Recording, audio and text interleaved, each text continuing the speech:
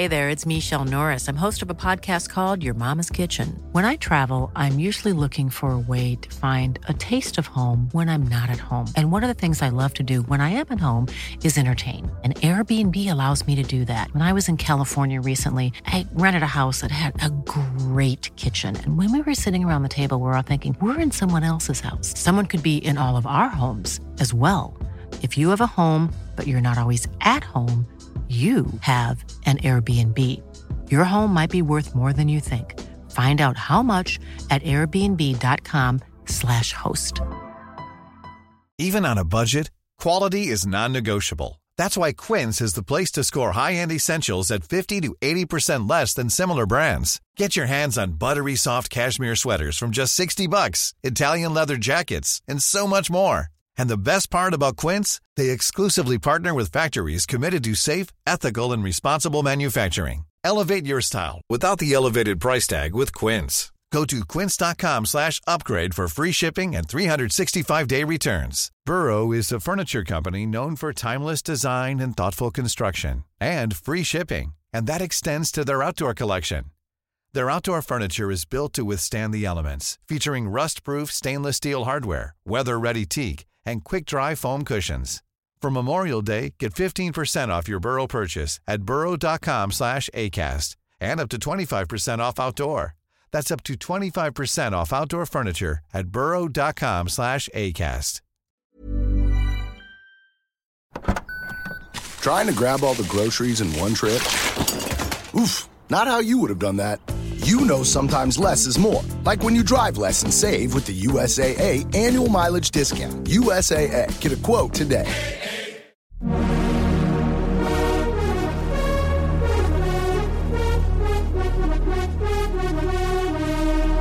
You're listening to Pop, the History Makers, with me, Steve Blame. Welcome to part 2 of this podcast with Amitri's Justin Currie. Now, the band were dropped from their label after their first album, and they went off to the States, which proved to be the most formative period of their life. Here, Justin talks about their success in the late 80s, the dissolving of the band in 2002, the return to the studio for their latest album, but first, that period in the States. The other thing that was musically formative was we went into a lot of college radio stations, because quite a few college radio stations played the first Amitri record. And we would talk to these guys and go, "Look, what else are you listening to?" And, you know, they would play some really interesting American indie music, but they were also listening to like deeply mainstream, white, Midwestern shit, you know. And they didn't really see any difference between, you know, Bob Seger and R.E.M. It was rock. It was alternative rock to them, you know, or it was just rock. And that just blew all the kind of punk rock puritanism away. It just blew it away because it didn't matter anymore. You could, if these guys thought we were the same as Tom Petty and the Heartbreakers, then we were. We were the same genre. It was just rock music. So that it just meant we could take the straitjacket of taste and the straitjacket of taste just went, and it meant that we could write things in any mode we like. We could write things in a blues mode. We could write things in a country mode. And also, actually, prior to going to America, we started listening to quite a lot of country music, and that was quite a big change as well. But yes, the American trip changed us as people and as musicians, and it completely changed our opinion of Americans, whom we snootily thought were just all big fat idiots that, you know, like Ronald Reagan before we went over there. And then we lived and effectively worked with these people for days at a time, and were overwhelmed by their generosity, their intelligence, their cultural acumen. They were just, all these people were just fascinating, you know, interesting, really deeply decent people. So yes, America became, unlike other bands' experience of America, which you see it off a tour bus, and you can end up being extremely cynical about America in that environment. We'd been living with people's parents and with their extended families and sleeping in their bedrooms and swimming in their pools or you know, sitting in their yards drinking shit. Did that make you more focused as a band, or particularly you and Ian, obviously, as the writers? Did it make you much more focused in terms of where you wanted to go, what you wanted to do, and that meant that when you came back, I don't know what the situation was and how soon you got another record contract, but when you came back, you knew exactly where you were going. Yeah, we went to the States to achieve two things: to get round it in one piece, and to come back with an indie record deal. And we'd set our sights on a label called Big Time in Los Angeles, which was just an indie record company.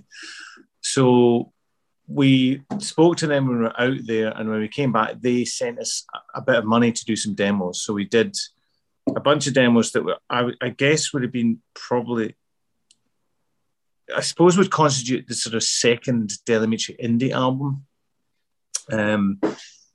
And we felt that if we could get through that experience, we could do anything. We really felt we could do anything because, I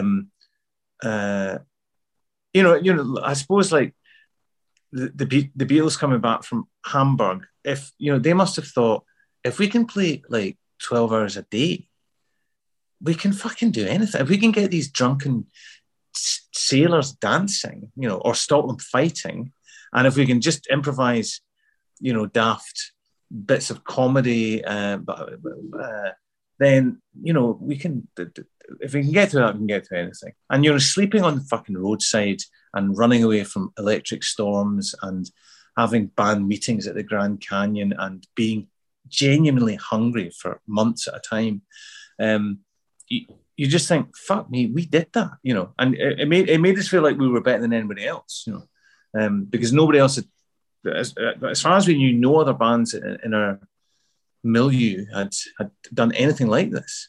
Actually, going to the States with no money and kind of busking it, It's an incredibly brave thing to do. I think it's amazing. It was brave. The bravest person was our manager, Barbara, in that she had the chutzpah to put it together and think that it might work. And of course, it didn't work. I mean, it didn't work because we didn't raise the amount of money we thought we were going to raise. But in some ways, it did work because we did all the gigs. We had to beg. We had to beg for money, but we did do the gigs. But then what happened after we got back was we did the Big Time demos, which were indie. They were probably a bit less indie than the first Christmas album, but not much. But then Ian and I started writing separate things that were very sort of mainstream and Americana. And then we started thinking, shit, these songs are really mainstream. Is there any point in putting mainstream songs out on a small label? So because our music just morphed quite quickly post the American trip into mainstream rock music, we very quickly went from focusing on getting a small deal and doing a small scale thing to thinking we should sign to another major label. We've got the experience. We're writing pop songs. We should go for it. And so that was a complete shift of planning. I remember being strategy, I should say. I remember being on MTV at that time, MTV Europe, which was started in 1987. And I used to interview people and present the news on the channel. And it was the era of 87. And I think you came along in that sort of era with Waking Hours. But your first two singles, and I think I've got this right, your first two singles didn't chart, did they? No. So it must have also been a sort of hit at that point. Okay, we've got our direction. We know where we want to go. We've created songs that we really can stand behind now because they're really part of us. And then the first sense is, oh shit, this doesn't work. So how was that, and how did you get through it? Or did that process just happen quickly and in a nice way? Well, it did happen in a nice way because we got radio play. So Kiss the Sing Goodbye, which came out, I think, in August 89, I think. I think it got a bit of Radio 1 play, certainly at night, but it got a lot of commercial radio play. So I would sit in my bedroom at night and tune to the stations, and I would hear it a lot. So that was super encouraging. And also it sounded really good in the radio. So that made us think, look, we've done the right thing here. We've made the right sort of record. Because every time we heard those, the sort of Santa Kiss Saying Goodbye in the radio, it just leapt out because it wasn't soaked in all that 80s reverb like everything else was at the time. So we thought we might have a bit of a chance here. So we weren't distressed that the first two singles didn't get into the top 40. I mean, I think they did okay. I think they charted outside the top 40 fairly respectably. And we were also pretty convinced that A&M were going to keep going because we had a 2-album firm deal, which is quite unusual in those days. So we knew we were going to get a second album. So we weren't panicking about these mainstream things not being hits. And the audience was growing a bit because we had this radio play on local radio stations. So if we did a university gig, less people would drift away. More of them would stick around to watch us. So it felt like we were going in the right direction. But, as you're, sort of hinting, the absolute key in those days was you had to get into the top 40, because if you got into the top 40, you'd be on the television, you might get top of the pops, and then overnight you were a successful group. It was just that, it was that simple. That was the equation. To get top 40, get top of the pops, you're famous. Yeah, I mean, it was the equation. I know it's not the equation for a band, because the equation is, am I doing what I want to do in life? Am I creating something for me that's worthwhile and that the audience like? But it's very interesting as well, I think, because it is something that you need from an audience, that sort of feedback, and that is in a massive way if you get that success. Yeah, but our thing was, because we'd been an arty indie band and then suddenly we'd started writing mainstream songs, we were very... we had commercial ambition for the songs, because we loved the songs. I mean, we loved Waking Hours, but we didn't think we could justify it unless it was in the charts. So it does. I mean, not because we wanted to be successful, but because the charts are where that shit belonged. The first Elementary album didn't belong in the charts. It belonged in, indie clubs and in polytechnics. That's where that music sat. But because we'd written these fucking mainstream, slightly Americana things, they didn't make any sense outside of the mainstream. So we were really keen to have a hit. Really keen to have a hit. I mean, again, not for commercial reasons so much as the sort of creative sense that that's where that stuff belongs. It belongs. We want housewives who listen to Radio 2 to hear this stuff. We didn't want them to hear the old stuff because they wouldn't have understood it. Forgive the term housewife, but that was the thinking at the time. I am a housewife. Oh, so am I. You've just described me because I was listening to it. Thank you. It's made me very happy.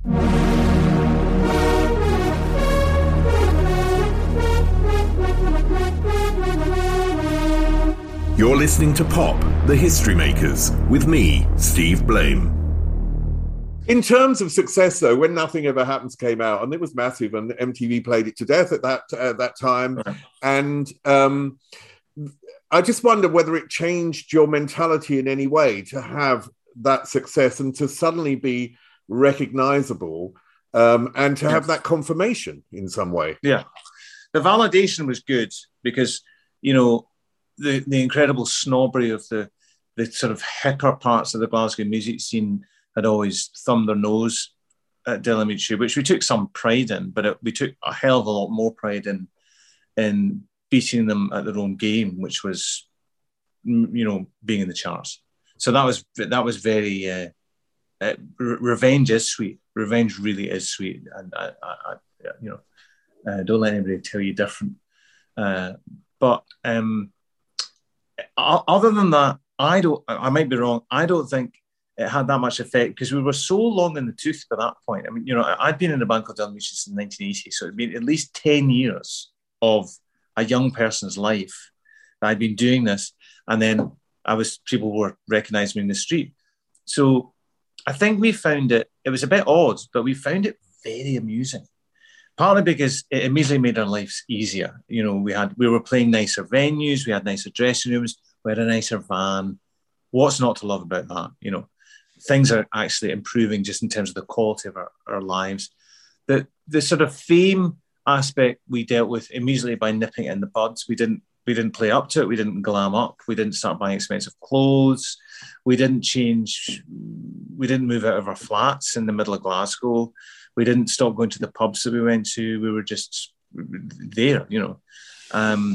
So that the slight weirdness of being known dissipated very quickly because we just didn't react to it. We just kind of ignored it.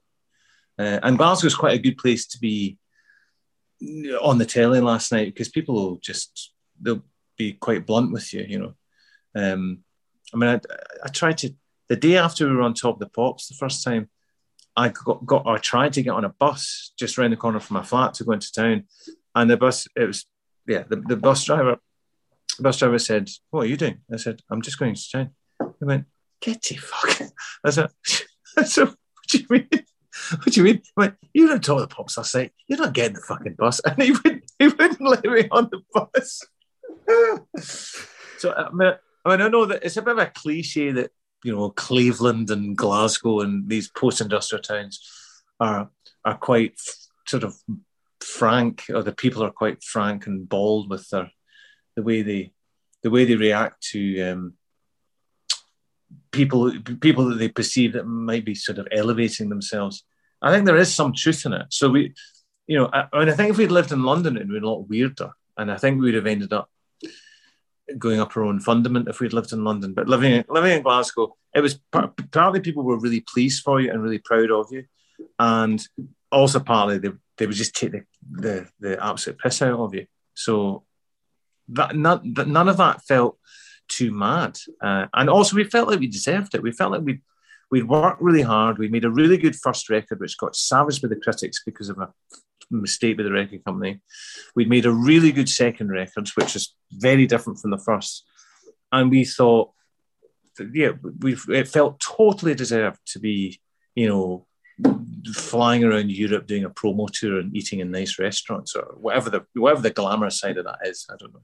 Well, one of the things that I think really speaks for the quality of the band is that you continued on that level of success till about 2002 as a band, and that's a long period. I mean, if you look at pop bands, I mean, we did research at MTV in late 80s about the length of a pop band or the length of a pop star. Their main part of the career is about 4 years, and you know, you went on for like 12, 14 years of success.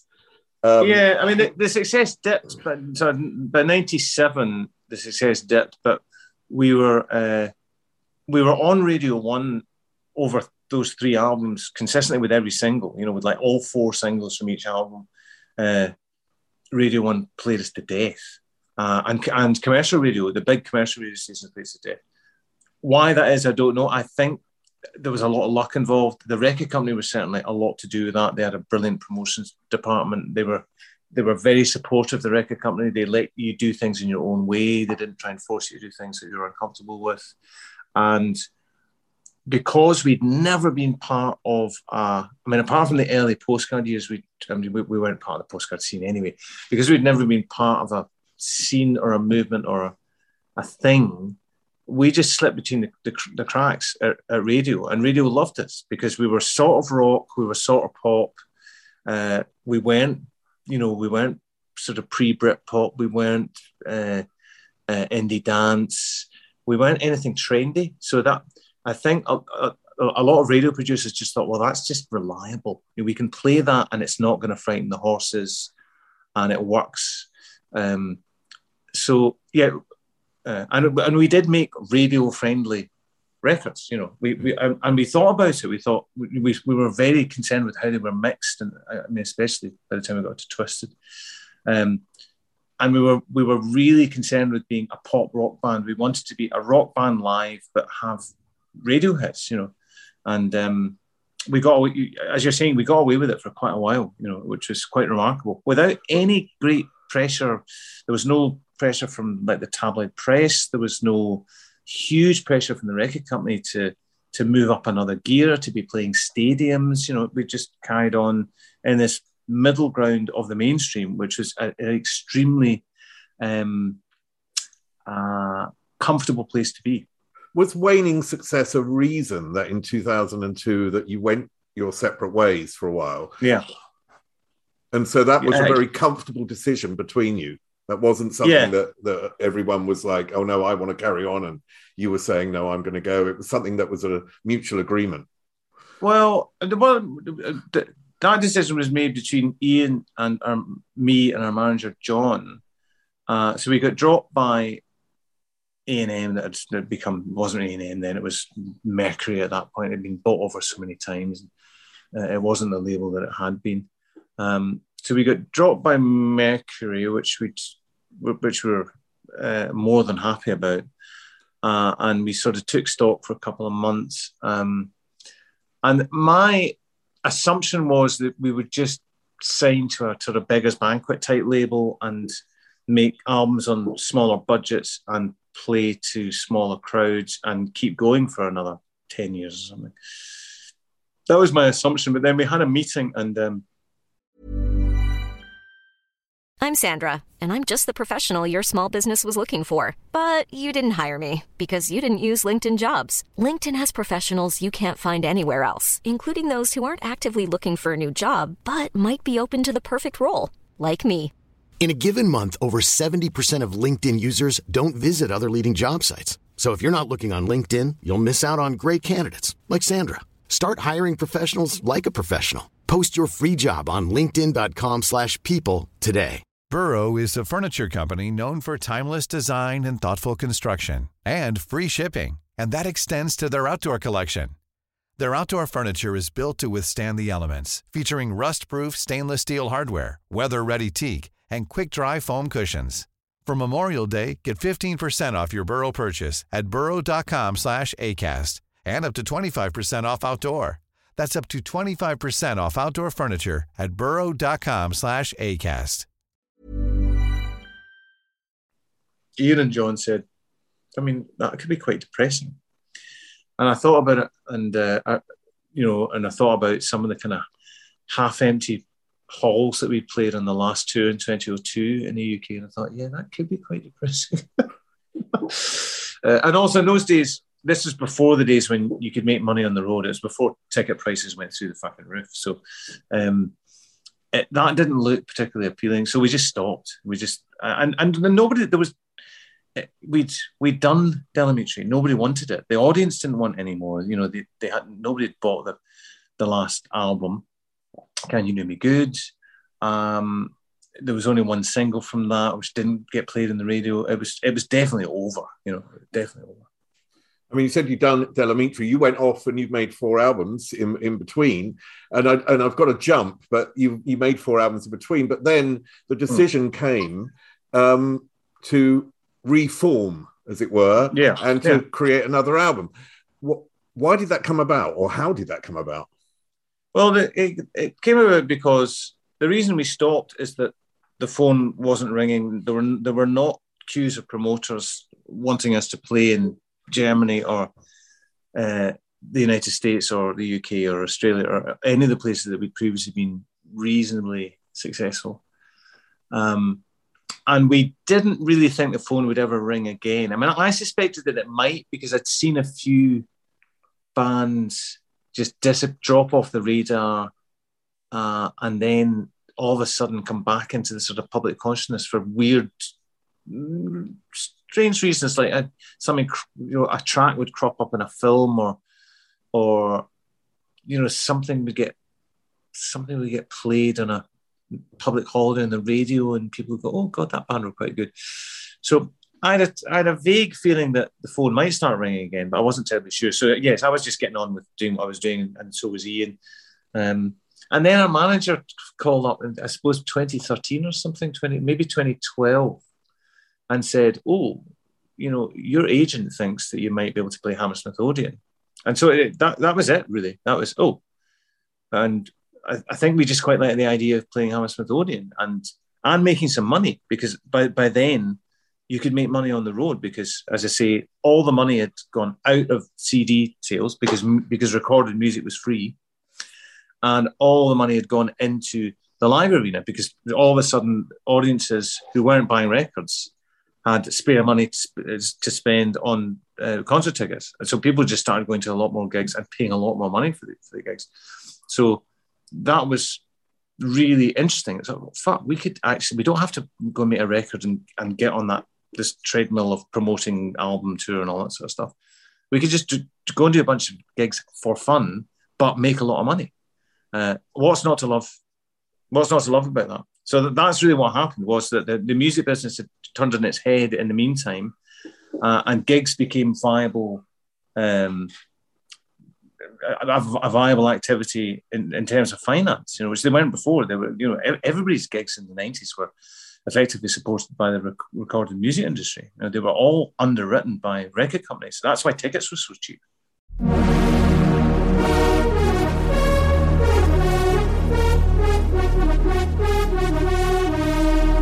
You're listening to Pop, the History Makers, with me, Steve Blame. We decided on the 2014 tour not to do any new material. And then by the time we got to the 2018 tour, we'd started writing new material for that tour. So it was a sort of natural progression. I was the most resistant. Ashley, our drummer, and Ian were really up for it. They really thought it'd be a great thing to do another record. I canvassed a lot of my mates and said, why would we do this? Because I really hate bands that piss off for 10 years, then come back and make another record and sully their back catalogue. That just drives me nuts. So I was really against it. But all my mates went, it'd be brilliant, it'd be brilliant, brilliant. I mean, to a person, every I spoke to was really excited about it. So that made me think, I better go and write some fucking Del Amitri songs then.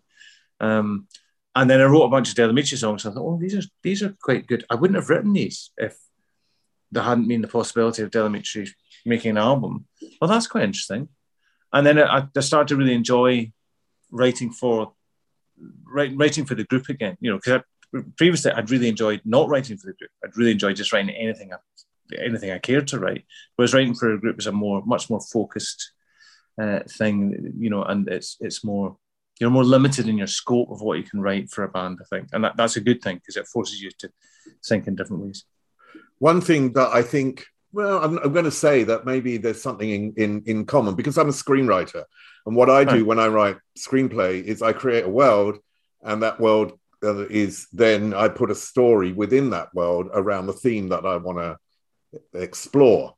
Mm-hmm. And I always think that is something similar to creating music, because you're creating, I don't know which comes first, but you're creating the music and the sort of lyrics go in. And what you do with the lyrics is somehow they sometimes go against what the music stands for. The music is, it's positive and it gives you a good feeling. And the lyrics are sometimes really unexpected, and I wouldn't say negative, but they've got this sort of touch to them, which is really, wow, I wasn't expecting that. So how do you go about creating a song, and what do you want to achieve by it? Because that dynamic is really Del Amitri dynamic within a song. Yeah, I'm not conscious of that too much, and I wouldn't want to be, as a writer yourself, you know that self-consciousness is the enemy of all creativity. So that's not something that I consciously think about. But if I'm co-writing with Ian, the music will tell me what the lyric is. So as you're saying, even though a lot of the songs that bands like us write, the music's quite positive, and sometimes the lyrics can be quite, it's hard to find an adjective that isn't the word dark, which is such a sort of meaningless cliche, but yes, the lyrics can be more negative, and that can work quite nicely. But I think I'm pretty sure I get the sourness from the music, and then the other thing is it's much easier to create drama if there's things going wrong in a song than if things are going right. So I was thinking about this the other day, actually, because I remembered that in the mid-90s, I wrote 2 absolutely positive love songs, just really, there's not a hint of cynicism or poison or resentment in them at all, which is completely unusual for me. And I was thinking about those songs and going, oh yeah, they're quite good songs, those, And I was thinking, wonder why I didn't write more of those. And it's because I think it's because those sorts of songs, you start repeating yourself really quickly. The kind of imagery that you can reach for to describe contentment and love and gaiety is much more limited than the kind of language that you can use to describe resentment, jealousy, pain, suffering, all these things. There's a lot more in there, just to get your teeth around. And also we connect to them more, don't we? Because we've all experienced those aspects of relationships. Yeah. It's not all light and fun and, I love you, let's get married, it's over. But frustratingly, people do connect with really happy things as well. And I really wish we could do that, because when we do gigs, and I was thinking about David Bowie's Let's Dance the other day. I mean, if you hear that song and it makes you feel pretty good, But he hated it, didn't he? He didn't like it. He actually, it was his most unfavorite album. It's what he said. Yeah, and it's super commercial, and I mean, it probably is kind of horrible. But what most of us want is Let's Dance rather than Masters of War. I mean, that's what we want, because I think there's more of a sort of communal, cathartic experience to be had from,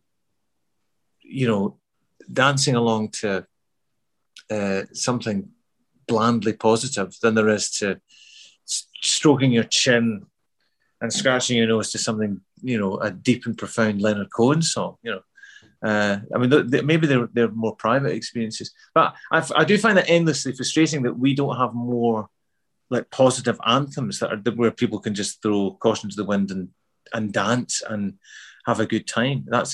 When we did some acoustic gigs at Edinburgh during the festival this year, and halfway through the gigs, somebody shouted, "Have you not got any happy ones?" And it raised a big laugh, and the answer is like no, and I think that's not good. I think that has to change.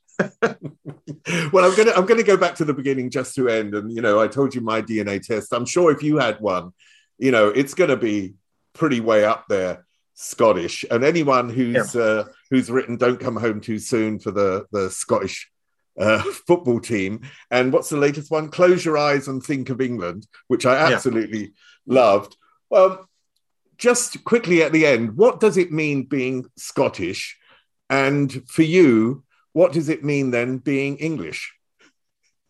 Yeah, well, I mean, I always describe myself as half English because I grew up in England between the ages of 5 and 10, and which were quite formative years for me. It's when I started playing football and listening to music and things. So because of that, I've always really despised any streak of anti-Englishness that you do find in Scotland. I mean, you don't come across it often, but you do find it lurking sometimes. Sometimes you find it lurking amongst the most urbane, civilized people who have a very bitter opinion of all English people, which is just fucking insane. So I always had this kind of dual nationality thing going on. And when I moved back to Glasgow in the mid-70s, I didn't feel like I fitted in at all. I had to change my accent back because I had a Midlands accent when I was a kid. So I had to sort of change that back to a Glasgow accent in order not to get the shit kicked out of me. Because I went to quite a tough primary school when I came back. And I didn't think Glasgow belonged to me in the words of the Immortal song until we did Barlands in 1990. So all that time, I felt like a fish out of water. All that early Delamitri stuff, it was all sung in an English accent.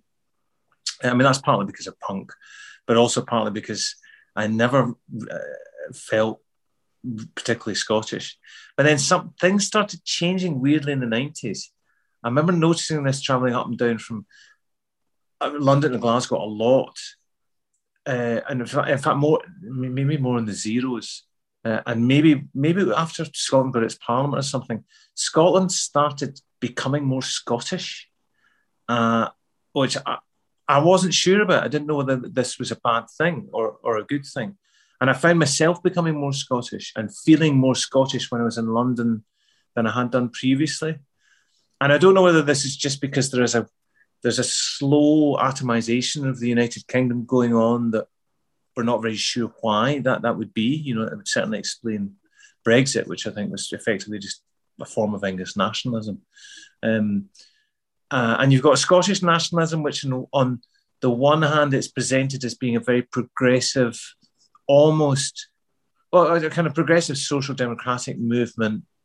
But then on the other hand, Scottish nationalism is a deeply suspect conservative instinct. So, yeah, in terms of that kind of identity, I still feel kind of British, even though the British nationalism is like an even dirtier concept than English nationalism. So yeah, I find all that quite confusing. If you talk to young people, when I say young people, I mean people below the age of 35. They've got quite a positive take on Scottishness. They're not anti-English. They love English culture, but they just fucking hate Westminster, and they see Westminster as the enemy, rightly or wrongly. And they've got this attitude that we need to get out of there. Whereas people of my generation have kind of got an attitude that I can see why political autonomy is a good thing for a small nation, but at the same time, I can also see why it's a bad thing not being represented in the Palace of Westminster as a polity. And I can see when that could be extremely dangerous. So I'm really confused about all that stuff.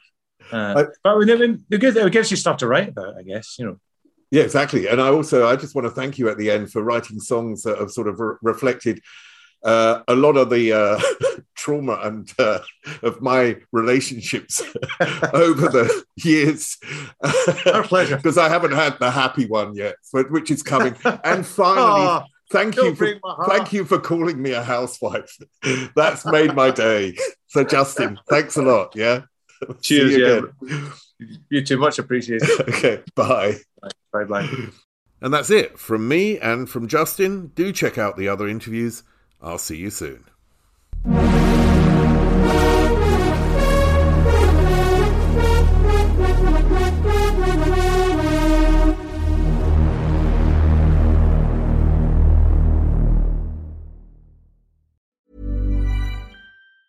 Mom deserves the best, and there's no better place to shop for Mother's Day than Whole Foods Market. They're your destination for unbeatable savings, from premium gifts to show-stopping flowers and irresistible desserts. Start by saving 33% with Prime on all body care and candles. Then get a 15-stem bunch of tulips for just $9.99 each with Prime. Round out Mom's menu with festive rosé, irresistible berry chantilly cake, and more special treats. Come celebrate Mother's Day at Whole Foods Market. Planning for your next trip? Elevate your travel style with Quince. Quince has all the jet-setting essentials you'll want for your next getaway, like European linen, premium luggage options, buttery soft Italian leather bags, and so much more. And it's all priced at 50 to 80% less than similar brands. Plus, Quince only works with factories that use safe and ethical manufacturing practices. Pack your bags with high-quality essentials you'll be wearing for vacations to come with Quince. Go to quince.com/trip for free shipping and 365-day returns. Hey, it's Paige DeSorbo from Giggly Squad. High quality fashion without the price tag. Say hello to Quince. I'm snagging high-end essentials like cozy cashmere sweaters, sleek leather jackets, fine jewelry, and so much more. With Quince being 50 to 80% less than similar brands.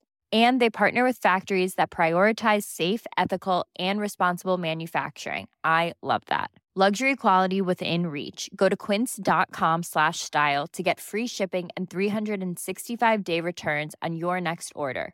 Quince.com/style.